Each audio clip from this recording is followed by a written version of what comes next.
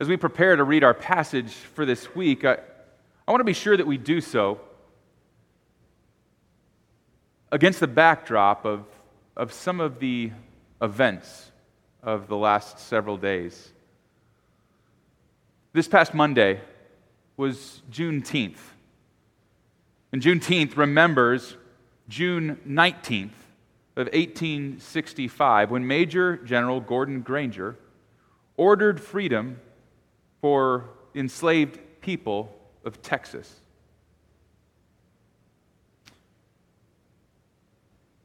Juneteenth is a reminder of the history of slavery that we bear as a nation.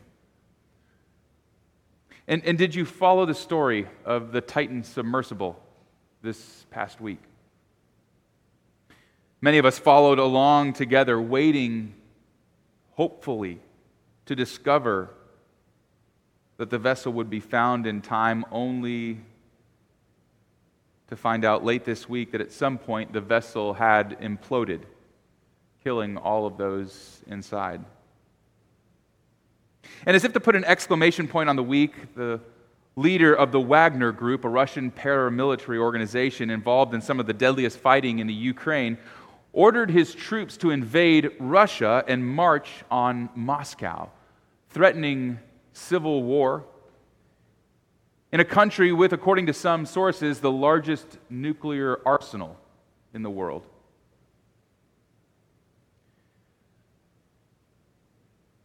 Not only do these stories unsettle us, but there is so much that is unclear about them. They are muddy.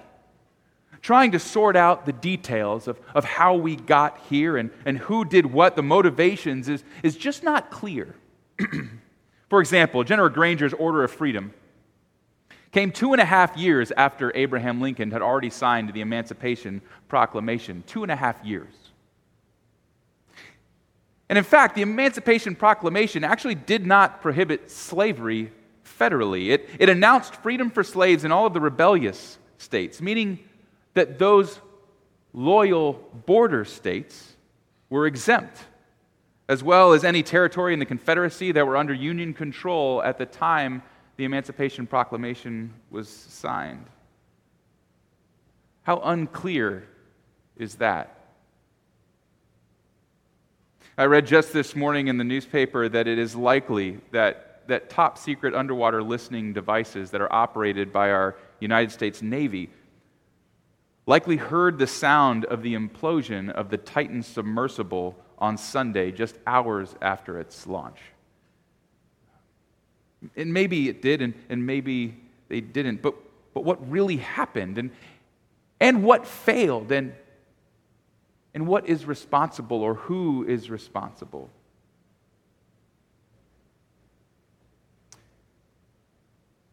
And those troops from the Wagner Group have turned around. They're no longer marching on Moscow. But we have yet to hear from Vladimir Putin, and no one is exactly sure where the leader of the Wagner Group is located.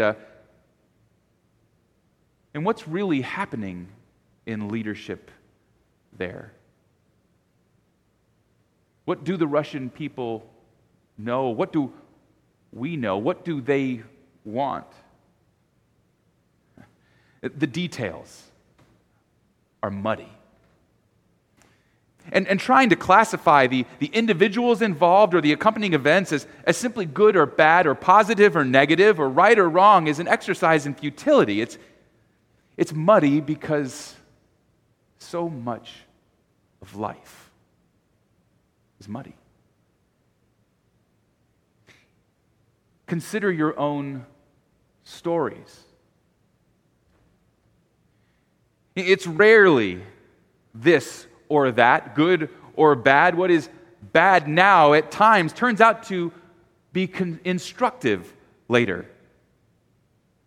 Sometimes what is bad now is still bad later. And sometimes what is good now is even better later, and what is also good now is sometimes bad later. See, these categories are simply insufficient for us, and yet we strive to do so in order to make sense of this world. We badly want to categorize things into these neat boxes. Scripture, stories in Scripture are often very much the same way. Reading stories that were written in ancient languages in places more than 2,000 years ago among different people in different cultures. And these characters are three-dimensional. They're not meant to lay flat on the page. Their details and motives are often left out of the story. They're left to the perception of the readers. And so those perceptions are then informed by culture, context, social situation. It is muddy.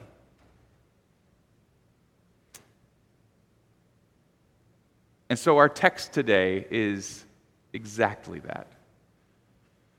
Muddy. And I want to invite you to open up the Bibles that you've brought with you from home or your pew Bibles to Genesis chapter 21. And I'm grateful for passages like today because their muddiness mirror our own human experience and thus are beautiful and have something to say to us today. And we pick up right where we left off last week in Genesis chapter 21 at verse 8. Last week we ended at verse 7 at the birth of Abraham and Sarah's son, Isaac. In verse 8 we pick up and we've actually moved 3 years down the road to Isaac's weaning ceremony. Abraham is having a feast to celebrate this event. Beginning at verse 8, the child grew, that is Isaac. Isaac grew and was weaned. And Abraham made a great feast on the day that Isaac was weaned. But Sarah saw the son of Hagar, the Egyptian, whom she had borne to Abraham, playing with her son, Isaac. And so she said to Abraham, "Cast out this slave woman with her son, for the son of this slave woman shall not inherit along with my son Isaac." The matter was very distressing to Abraham on account of his son. But God said to Abraham, "Do not be distressed because of the boy and because of your slave woman. Whatever Sarah says to you, do as she tells you, for it is through Isaac that offspring shall be named for you. As for the son of the slave woman, I will make a nation of him also, because he is your offspring." So Abraham rose early in the morning and took a bread and a skin of water and gave it to Hagar, putting it on her shoulder along with the child, and sent her away. And she departed and wandered about in the wilderness of Beersheba.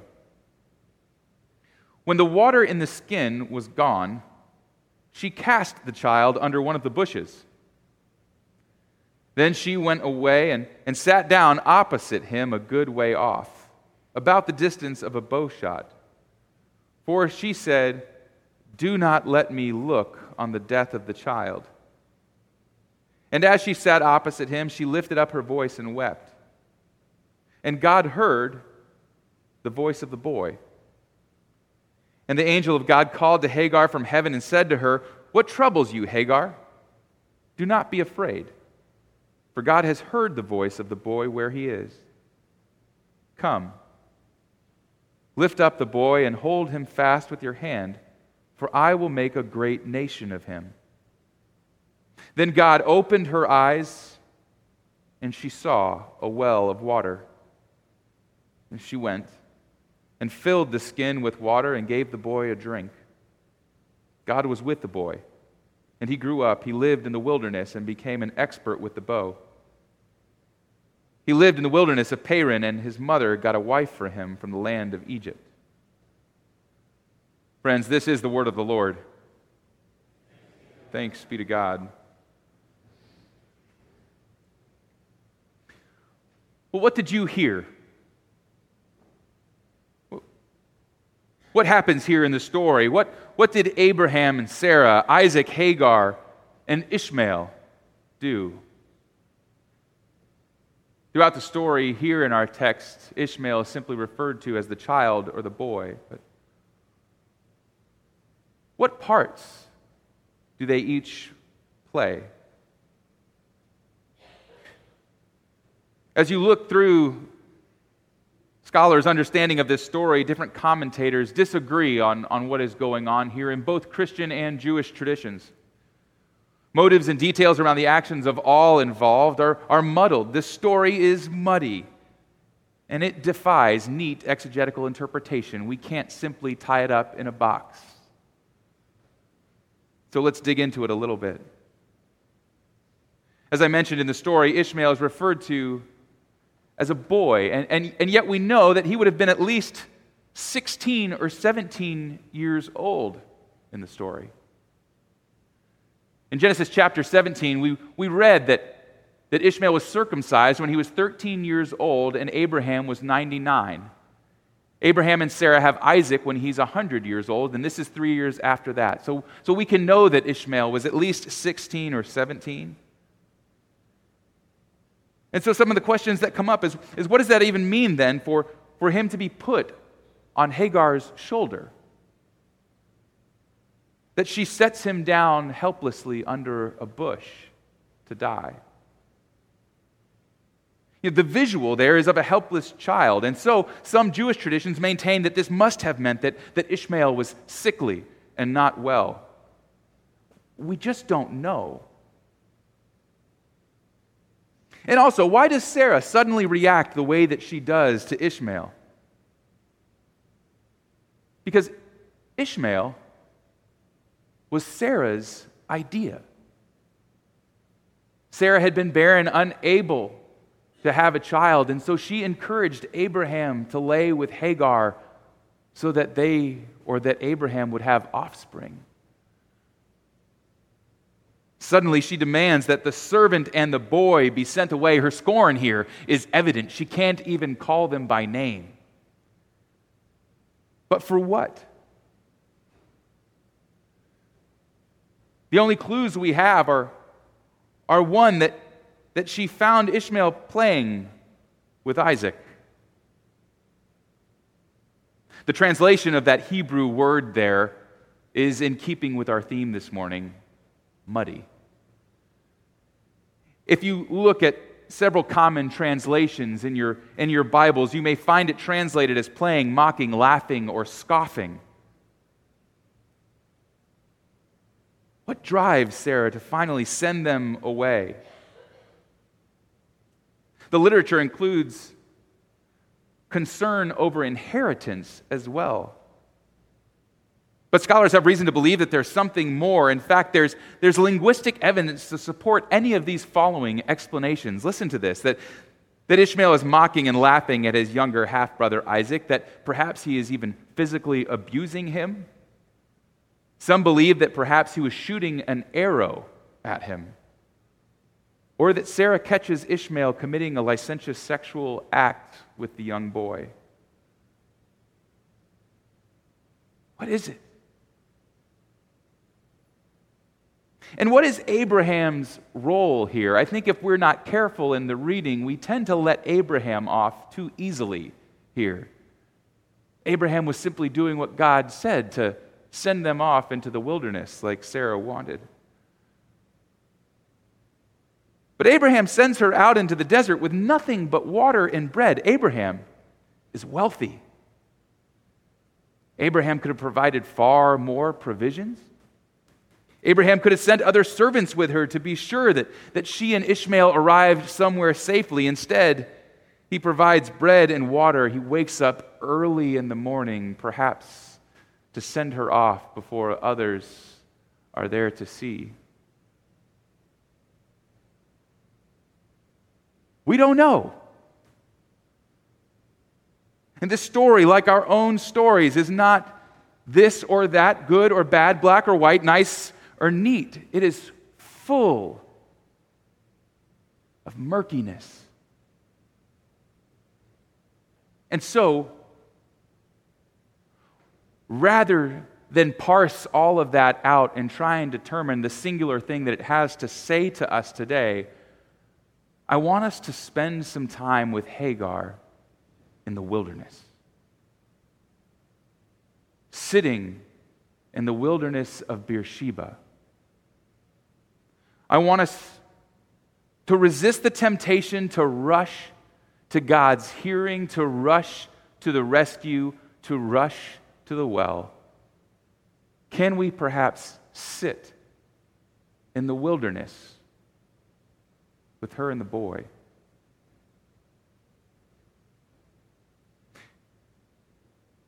In present day Israel, Beersheba is now a large city. It is sort of the center of commerce of the Negev region. And the Negev is a desert, a vast desert that makes up about 60% of the territory or the country of Israel. But it only has about 13% of her population living there. It's that name, Negev, it's based on the Hebrew root word that means to make dry. The Negev is a dry desert wasteland with difficult and challenging conditions. Hagar is cast out with a skin of water and her boy in that place that is made dry.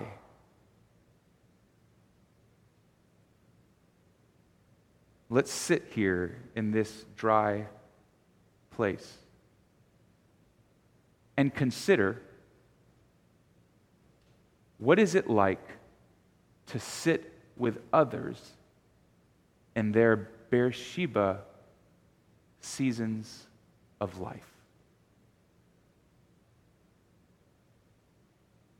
When has God called you to walk with others in their dry places? And how do you find that experience? Perhaps there are seasons of dryness brought on through relational challenges, marital struggles, or failures. Through illness, challenging diagnoses, self-sabotage, brought on by their own behaviors, addiction, marital infidelity, unethical choices at work.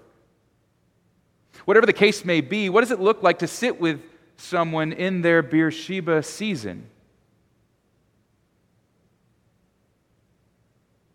And rather than offer those platitudes that often come to mind, what does it look like to simply be with them? I want to challenge you, friends, that the next time you find yourself walking with someone and you find yourself trying to think of the right thing to say that's just going to fix it, resist the temptation. Say nothing, or simply say, I'm here. You know, as Christ followers, we have hope in redemption. We believe that the well is out there. But can we simply sit with people and allow God to reveal the well in God's time?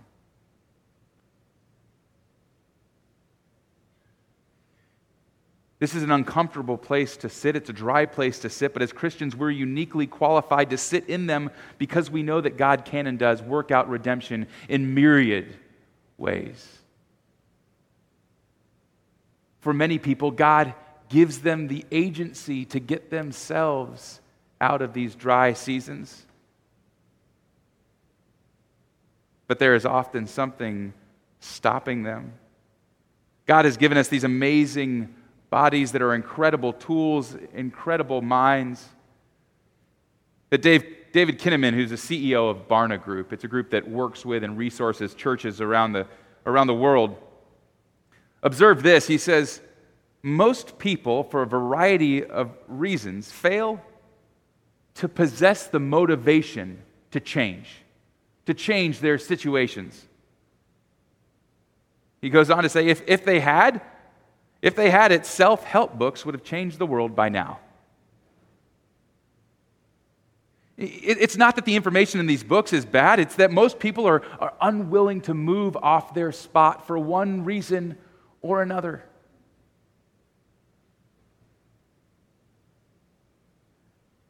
And friends, I hate to tell you, but so often our great pearls of wisdom are not the things that are going to do it.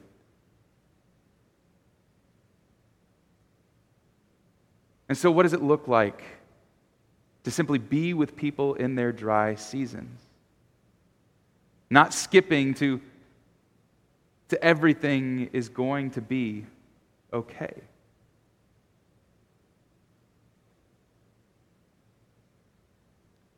So what does it look like?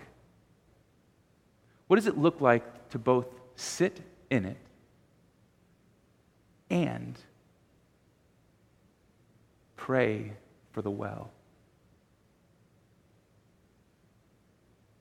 In our story, the well is there the entire time. It's simply that Hagar's eyes are finally opened to it. And so what does it look like for us to sit with people in their dry seasons as we wait for God to open their eyes? It's uncomfortable. It's hard work sitting in the midst of others' dryness. But friends, we are uniquely qualified. You know, as I mentioned, reading ancient Hebrew literature, there is so much to pay attention to as we seek to unpack it and understand what God may be saying. And the names here in this story are not insignificant. Last week, I shared with you what Isaac's name meant. Do you remember? It's based on the word for laughter. In fact, the same root word for Isaac's name is the word that gets translated as playing here. That's why so many commentators believe there's more going on under the surface there than simply playing. That the author here is trying to communicate something else. Hagar's name in the Hebrew means flight, as in to run away or forsaken. And Ishmael's name means God will hear. And this is the Christian hope we do believe that enables and empowers us to sit in Beersheba seasons with others, is that we know Ishmael. We know that God will hear. Perhaps our presence can be a reminder to others of Ishmael without our ever saying it. In the name of the Father, and the Son, and the Holy Spirit. Amen.